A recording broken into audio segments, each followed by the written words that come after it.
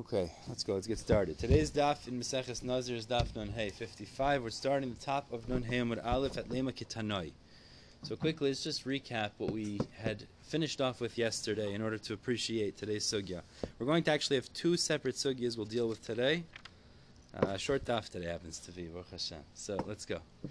We have, yesterday we left off with a shaila. We had a shaila, Eretz Ha'amim. We know Chazal made some sort of a gezerah in regards to land outside of Eretz Yisrael, that if you go there, you become tamei on some rabbinic level. So we had a shiloh. What was the reasoning for that? Either it was mishum avira or mishum gusha. And we explained what does that mean. Is avira would mean Chazal made a gezerah. They just don't want people leaving Eretz Yisrael. So they said if you leave Eretz Yisrael, even if you leave Eretz Yisrael in some sort of an enclosure, so it blocks you from potential tuma in the ground, the very essence of being in the airspace of Chutz La'aretz, because they don't want you to leave Eretz Yisrael, will make you considered tamei. That's mishum avira. Mishum gusha is it seems like more of a practical type tuma. The way the Rishonim explain it is that there were unmarked graves in Chutz La'aretz, and if you go so as to say they killed Jews, they didn't mark their graves. Potentially, it could be a little bit nogea to. I guess really it's more nogea to Jews, because goyim is maga masa, b'chor not ohel. Well, unfortunately, you got to go through Germany and Poland. It might not be so pashut, that unfortunately there's, so if you say mishum gusha, if you say mishum gusha, so then l'chara, if the gezerah was because you might be mahil, you might pass over an area that there's dead bodies buried that are unmarked, so then you would actually be tamei if you were in some sort of a container. You would not be tamei. You would not be tamei if you're in some sort of a container, because the container would block the tuma emanating from the ground. That was the shiloh we had yesterday. So what's the reasoning? If you're in a container, it'll block you. Fly over a grave. So it happens to be this sugya that we're about to do has a lot of implications in regards to that shiloh. That shaila, my father was just mentioning, I haven't really looked into it much, but it's very interesting that apparently Elal redirected certain flight plans in order to avoid, I don't know if it was Har Menuchas, Har Zeisim, I have to look up exactly what it was. Must be something closer to Tel Aviv. Yeah, whatever, just as an idea, because in Achanami, metal is mekabel tuma. It wouldn't be chotzitz, it wouldn't block the tuma, and therefore you would actually have an issue with kohanim. So therefore, and it was that shiloh would tie into the sugya very much. So the Gemara now tries to say lema ketanoi. Let us suggest that this is actually contingent on a machlokes tanoim. So that means to say that the idea that Eretz Chutz La'aretz is metame either because of avira or because of gusha, perhaps that is actually based on a machlokes tanoim, as we're about to show. So let's see this inside now. The Gemara tells us, the Brisa says, Hanichnas la'eretz ha'amim. Somebody enters Chutz La'aretz, the land of the nations. B'sheida teva u'migdal. He enters it in a carriage, which is some sort of a carried, people are carrying this enclosed box. Teva, a chest, migdal, a closet, something that contains the individual. Fine. So Rabbi Mitzam of Rabbi Yehuda Metzora. Rabbi says he's tamei. Rabbi Yehuda says he's tahor. Now l'chara, what's the basis of this machlokes? My love, wouldn't that be the understanding of the machlokes? The guy's in some sort of an enclosed container, and Rabbi says he's tamei, and Rabbi Yehuda says he's tahor. My love, Rabbi savar mishum avira. Rabbi l'chara holds that the gezerah Chazal put on being mitzameh chutz la'aretz is because of avira. So even though he's in some sort of a container, nonetheless he's still going to be tamei. Rabbi Yehuda says no, it's an issue of becoming tamei based on unmarked graves, and therefore it's only direct contact or ohel contact with the earth that causes you to become tamei. Since he's in an enclosure here, he's not going to be tamei. So it seems to be a mefursha brisa that shows this is actually contingent on a machlokes tanoim. The Gemara doesn't want to say it's a machlokes tanoim. We're going to have three pirchas to this. So we're going to go through three pirchas. Two of them are going to try to say both tanoim could actually hold gusha, and the middle one is going to say mishum avira. So the Gemara says, "Lo, this is the first pircha." Tikuli alma mishum gusha. Really, it could be everybody agrees that the gezerah of Chazal was because of gusha, unmarked graves. Contact with unmarked graves, even through ohel, would make you tameh. And l'chara then, Rabbi Yehuda's position is very logical, because Rabbi Yehuda says he's tahor. There's a blockage over here that the closet is blocking the tumas oil from emanating towards you. But then you have to understand Rebbe's position. Why does Rebbe say tameh if it's mishum gusha? So Gemara says mar savar. So this is really based on a different machlokes. Oyhel zaruk. Oyhel zaruk means a thrown, literally a thrown tent. But what it means over here is there a capacity for the box that the person's in to be chotzetz, block the tuma that's emanating from the earth, even in motion, even while it's moving? That's the shaila. At this point, we're not distinguishing between thrown or carried, as long as it's moving. Right. Rabbi Yehuda says, Oyhel zaruk shmei oyhel. Mar savar oyhel zaruk shmei oyhel. That even though it's moving, as long as it is an oyhel, it is a blockade. We're changing the interpretation of oyhel here. It means as long as it is a oyhel, it has some sort of a blockage, a separation based on the having a container between you and the earth, that's still considered a separation. And since that's considered a separation, and the gezerah was only because of gusha, you're not tameh. Umar Savar, but Rebbe holds lo shmei ohel. Very interesting. Rebbe says a chatzitza or some blockage can only stop the tuma from emanating and making you tameh in a scenario where it's stationary. But where it's moving or thrown, that's the example here, that would actually allow the tuma to penetrate, causing you to become tameh. That's the machlokes tanoim. But everybody would agree. Gusha, just a shaila, while it's moving, is it chotzitz? Does it block the tuma? Rabbi Yehuda says that moving thing still is considered an ohel, a blockade, and Rebbe says not, and therefore you'd be considered tameh. So the Gemara says v'hatanya. There's machlokes rishonim here. Very often v'hatanya is a kasha. Sometimes it's benichusa, it's a raya. Here the Gemara we're going to learn that it's a kasha. Others learn it's a raya. But v'hatanya, the problem is we have a brisa that seems to contradict the psak that we said in Rabbi Yehuda. Rabbi Yehuda we just said holds that while the box is moving, the container is moving, it's still able to block the tuma. It's still considered an ohel. The problem is, the brisa teaches Rabbi Yehuda says, Teva shehi melea kelim.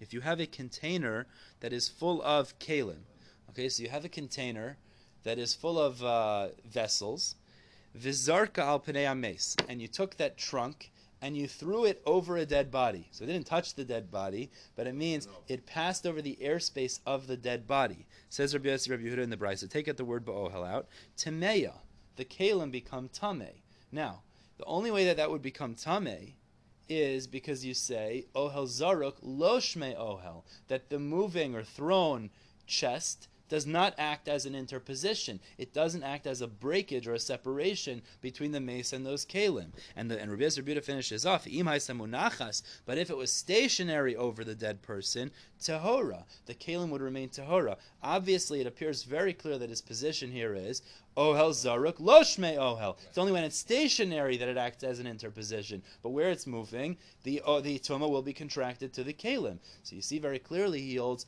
ohel zaruk lo shmei ohel, and you can't explain the machlokes as we explained in the first approach. So that approach is rejected. Ella, the Gemara says the second approach, to say that it's not a machlokes tanoim if it's avira or mishum gusha, but rather there's another way to explain the machlokes. Really, both Rabbi and Rabbi Yehuda would hold the issue is avira. Now, if you go with avira, so Rebbe's position becomes very logical. Rebbe's position is the gezerah because of avira, even though you're in some sort of an enclosure, you're still in the airspace of Eretz Yisrael, so you're tameh. But why would Rabbi Yehuda say then you're tahor? So the Gemara says, Umar Savar, Rabbi Yehuda says, Kiven de lo shchicha, it's not a common situation. It's not normal that you're carried through chutz la'aretz in a box, even in some sort of a carried box by other people, a trunk, a closet. These are not normal situations. And in non-normal situations, Chazal didn't extend their gezerah. So kiven de lo shchicha legazr be'Rabbanan. Since it's not an ordinary situation, the Rabbanan did not extend their gezerah of tumas chutz la'aretz to that situation. So therefore, even though really it would penetrate through the box because it's mishum avira, this is an abnormal situation. The gezerah didn't extend it. Umar Sefer Rebbe holds, even though it is not a common situation, Gazr Be'Rabbanan, the gezerah of Chazal was also made in that uncommon scenario. And therefore, the tuma would carry through the box because of avira, just like in a normal situation of avira and chutz la'aretz. And now, based on that, the Gemara says, V'atanya b'nichusa. Now we actually have a raya from a brisa to support Rabbi Yossi, Rabbi Yehuda holding this way, that the gezerah of tumas eretz amim wasn't made in an abnormal situation or an irregular situation. Because the brisa says, "Hanechnas la'eretz amim b'sheda tevo migdal." If somebody enters chutz la'aretz in a carriage, trunk, or closet, which is an abnormal way to be carried around, tahor, he remains tahor. The sechar, why? Because it's an abnormal situation. The gezerah didn't extend there, and the brisa finishes off b'karon u'v'sfino u'v'skaria. If he goes into chutz la'aretz, karon is a wagon. It's a ox, like an ox-drawn wagon, versus earlier what we learned, sheda is something that's carried by people. Uvisfina, or in a boat, uviskaria, or in a ship with a mast. Meaning, the point is that that's a normal way to travel. So there, tameh, he will become tameh. The point is why? Because tumas chutz la'aretz is because of avira, and even though he's in some sort of a structure, this is a normal way to travel. He will become tameh. So this second pircha, to say it's not a machlokas tanoim, is accepted, and therefore the Gemara tells us the machlokas could be, everyone agrees mishum avira. The only machlokas is the gezerah of Chazal extended to an irregular type travel situation as well. Rabbi Yehuda says it is. It's not. Excuse me. Rabbi Yehuda says it's not, and that's why he's tar when he's carried in some sort of a trunk. Rebbe says it's even extended to this irregular situation, and the tuma will still go through while he's in some sort of a trunk. That's pircha number 2. The Ibai say, the Gemara says, I'll tell you a third potential way to explain the machlokas without saying it's necessarily a machlokas if it's avira or gusha. Alternatively, you could say, really, and you have to add in over here, everybody agrees it's mishum gusha. Really, both Rebbe and Rabbi Yossi, Rabbi Yehuda hold the gezerah is because of unmarked graves. And thus Chazal said, if you're mahil over an area of unmarked graves, you should be considered tameh. But we said then the box should block the tuma, and then why would Rebbe say it's tameh? So the Gemara says, "V'ibai seima hacha shemi yotzi roisha v'rubai l'sham pligi." There's a gezerah. It's like a shtickle gezerah on a gezerah here, but what come out is like this: there's a gezerah. You might stick your head and most of your body outside of the box. So really, everybody would agree the box is chotzetz b'fnei tuma. Means the box should block the tuma. Excuse me, no. The box should block the tuma because the whole gezerah is gusha, and the box therefore would block the tuma of unmarked graves. Rabbi Yossi, Rabbi Yehuda is logical, l'char, you're tar, because it blocks the tuma. Rebbe says, maybe we're worried you might stick your head outside of the box in the course of travel. So they said, you're tameh even before you stick your head outside of the box. This Rabbi Yehuda says, we're not geyser that far. Lemaisa, you're protected now, so there's no reason to worry. Let's read that inside. Seems like a vait gezerah, but yeah. Just say, if you so that's what Rabbi Yehuda is going to say. I hear. I guess Chazal really were makvid on tuma. That's the point. Let's see. V'atanya, and the Gemara says, did I skip? Right, that's Rebbe's position. Shema yotzi rosha v'ruba l'sham pligi. Rebbe says you might put your head out. So therefore, even before you put your head out, it's like you contracted tuma with the ground. And Rebbe says, no, l'maisa, you didn't put your head out, so there's no reason to be geyser that far. V'atanya, and on this, the Gemara says, I'll bring you a raya to this, because Rabbi Yehuda says very clearly, Hanechnas la'eretz ha'amim, somebody that enters chutz la'aretz, b'sheda tevo migdal, in some sort of an enclosed structure, tahor, he remains tahor. Why does he remain tahor? Because there's no gezerah, you might put your head out. However, ad sheyotzi l'sham, take out the word l'sham rosho verubo, unless you actually put out your head or most of your body. If you emerge, so then you'll become tameh. But before that, there's no gezerah, and this would emerge a support to Rabbi Yehuda and to this third pircha, as opposed to Rebbe who says there's a gezerah, you might protrude your head and most of your body. Thus, there's a gezerah even before you do that you would be considered tameh. Now, the Rishonim speak at something interesting here, is that Rabbi Yehuda in this teretz seems to hold. In this teretz, he seems to hold that it's only when you actually put your head out that you might become tameh. The problem is, we just finished saying in the raya before, in the first raya actually, as a refutation of the first raya, that Rabbi Yehuda holds ohel zaruk lo shmei ohel. So meaning, even while it's traveling l'chora, it shouldn't be chotzis b'fnei tuma. So how can you say over here you're only going to be tameh if you put your head out? You should be tameh while it's moving in the first place, as we explained Rabbi Yehuda Shita in the brisa before.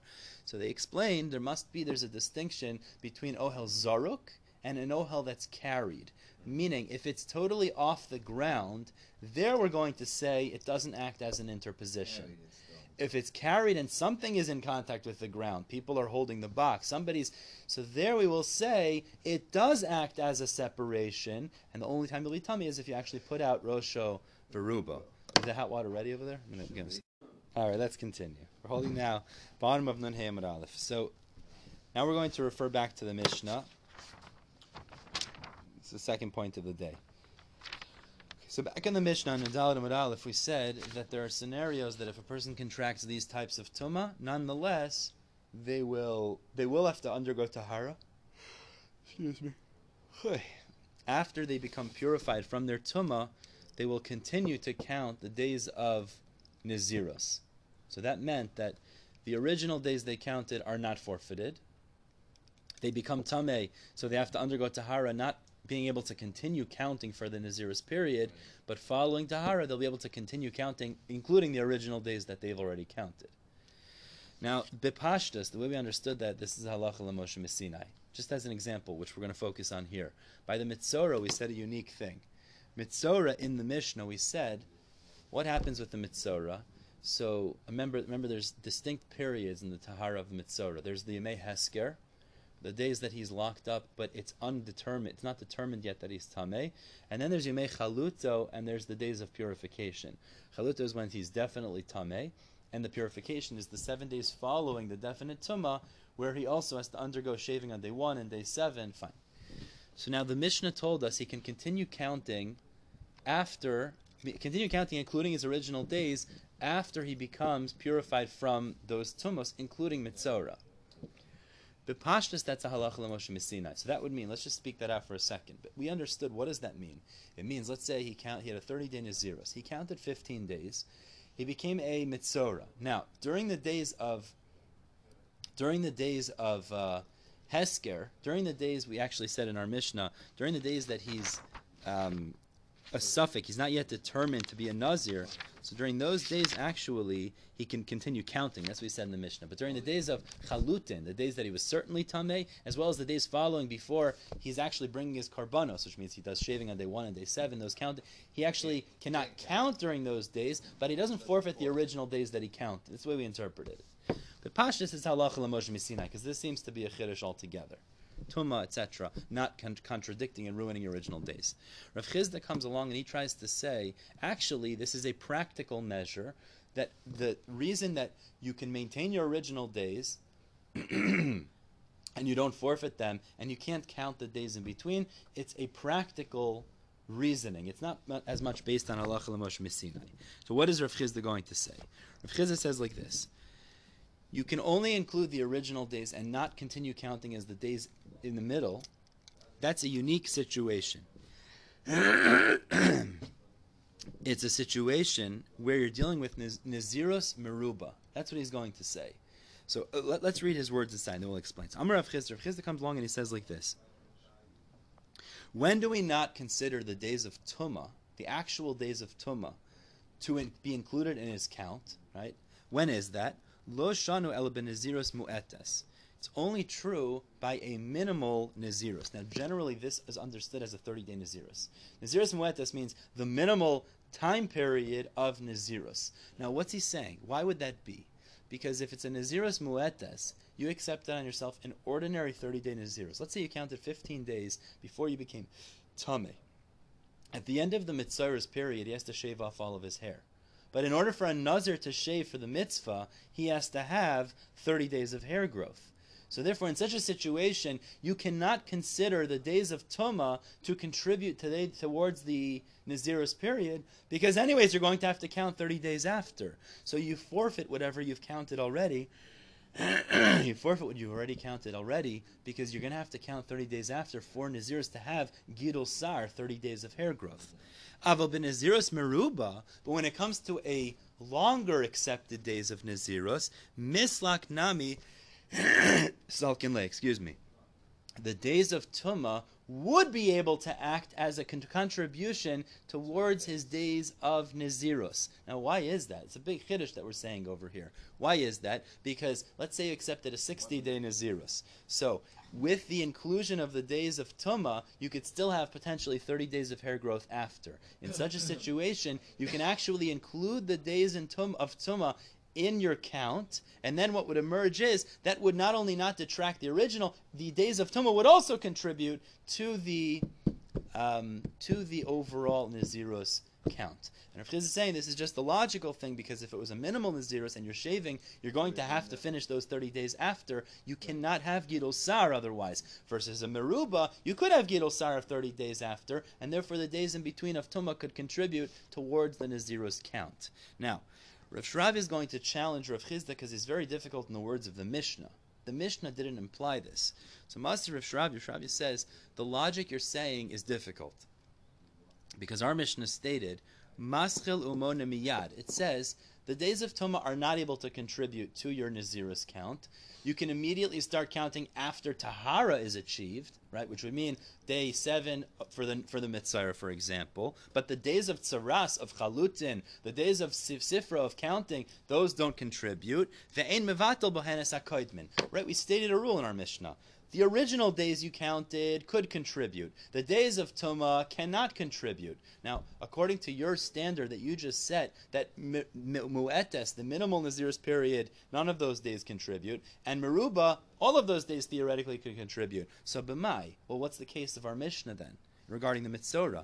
If you're talking about where he had accepted a 30-day Nazirus on himself, so Kabbai Gidul Sar, you can't include the original days. You can't include the middle days for sure, but you can't include the original days because you cut your hair as the Metzora at the end of it. You need 30 more days for sure. You can't even include, you should say the Kodmin are lost. The original days are lost. Turning to the Hamid Beis, Elolav, it must be, what's the Mishnah talking about? Ben Nazirus Meruba. It's talking about where you had an extended sort of Nazirus. And yet the Mishnah says, Tani maschil umona miyad. Our Mishnah said, when are you allowed to restart counting? When you've become tahor. But what about the days of Tumah? Those don't contribute to the overall Nazirus. And you, Rav Chisda, are saying even the days of Tumah can contribute to the overall Nazirus so long as you have 30 days after. But you see clearly from our Mishnah, which is talking about Nazirus Meruba, you cannot contribute the days in between, because it says clearly you lose the days of, you don't contribute the middle days. You can only include the days before. So this is a refutation. The simple pshat in our Mishnah seems to be a refutation to Rav Chisda. So Rav Shravya tries to attempt to re-explain the words of Rav Chisda. Usually the words mu'etes, Nazir mu'etes, Nazirus mu'etes refers to a 30-day Nazirus. He's going to try to say, no, maybe that's not what it means over here. Maybe what it means over here, Nazirus mu'etes, really what it means is you have remaining a Nazirus mu'etes. Meaning, it was longer than 60 days. You had 50-day Nazirus. But it remains more than 30. He counted 20 days, and then he became Tameh as a Metzora. 30 days remains. That's what Rav Chisda really meant when he said, and that's how we're going to explain the Mishnah now. When he said Nazirus Mu'etes, it meant a remaining period of time exists equal to a Nazirus Mu'etes, which means 30 days. And in this situation, what we're going to say is, this is the scenario of our Mishnah. The days of Tumah will not contribute, but you don't lose the original 20 days you counted, as you would still have days at the end that you can say 30, which will contribute to an overall Gidul Sar. So, Hu Mosav Lo, Hu Mefarik Lo. Rav Shravya asked this question from our Mishnah against Rav Chisda, and he resolved it. He resolved it as follows. When Rav Chisda said mu'etes, what he meant to say was ben naziros bas chamishim yom. Now you could give different examples with this, but this is the example the Gemara gives. It's a naziros of 50 days. He accepted originally a 50-day naziros period. The Yosef Esrim, he kept 20 of those days. V'isyali debeit tzaras. On day 20, he developed tzaras. Now let's say his tzaras was for 10 days. Let's just say, for example. So he was a Metzora for 10 days, let's say. A whole process. It's probably more, but megalech tzar'atoi v'hadar yasif. So what's going to happen now is he can shave from it tzaras v'hadar yasif tlasin yomid nazir, and then he can keep 30 more days of nazirus, which means he doesn't forfeit the kodmin. He does not forfeit the original 20 days that he counted. Why? To ha'isle gidul sar. So the way that he's interpreting Rav Chisda now is, Rav Chisda was saying, where you have a remaining Nazirus Mu'etes of your overall period, you do not necessarily have to ruin the days you already counted, albeit the days of Tumah, certainly you can't contribute to your overall Nazirus. And the fact that you're shaving, one could argue, you should lose the original days. No, since you're going to have a Gidul Sar of 30 days following the Metzora period, you can continue to retain the original days you had as well. Now, according to this pshat, if you didn't have Nazirus Muetas following, meaning if he counted 15 days, 25 days, excuse me, and only 25 days, it would be a problem. He wouldn't be able to keep the original days. But that's we're explaining it now. Now, what would happen according to this? You have to fit in the words of Rav Chisda Meruba. So the scenario of Nazirus Meruba Lachar would emerge that you're saying you can even contribute the days of tuma. So what would come out then? He accepted a 60-day Nazir, so he became Tameh on day 20. Not only can he continue to keep the original 20 days that he counted, but the implication would be now he actually could even continue counting the days of Tuma towards his overall Nazirus, which means it would emerge then that he'd be able to say the Tuma would last 10 days. He'd be able to say it was 20 days of counting, 10 days of Tuma. He would actually only have to count 30 more days after, not 40 days after. Meaning then it would emerge that the distinction between Mu'etes and Meruba that Rav Chisda is making is, where it's Mu'etes, if as long as there's 30 days after, you can maintain those 30 days. The days of Tuma will not cause you to forfeit the original days. But where it's more than that will follow, you can actually include the days of Tuma in the overall count as well, which is a big chiddush. So now we're resolving the explanation of Rav Chisda that it's some sort of a logical distinction, not necessarily based on a halach l'mosh misinai. Now tomorrow we're going to stop here, but at the bottom of Nun Beis. But tomorrow we're going to challenge even this understanding and have to create some sort of a resolution of Rav Chisda as well a second time. Koyach.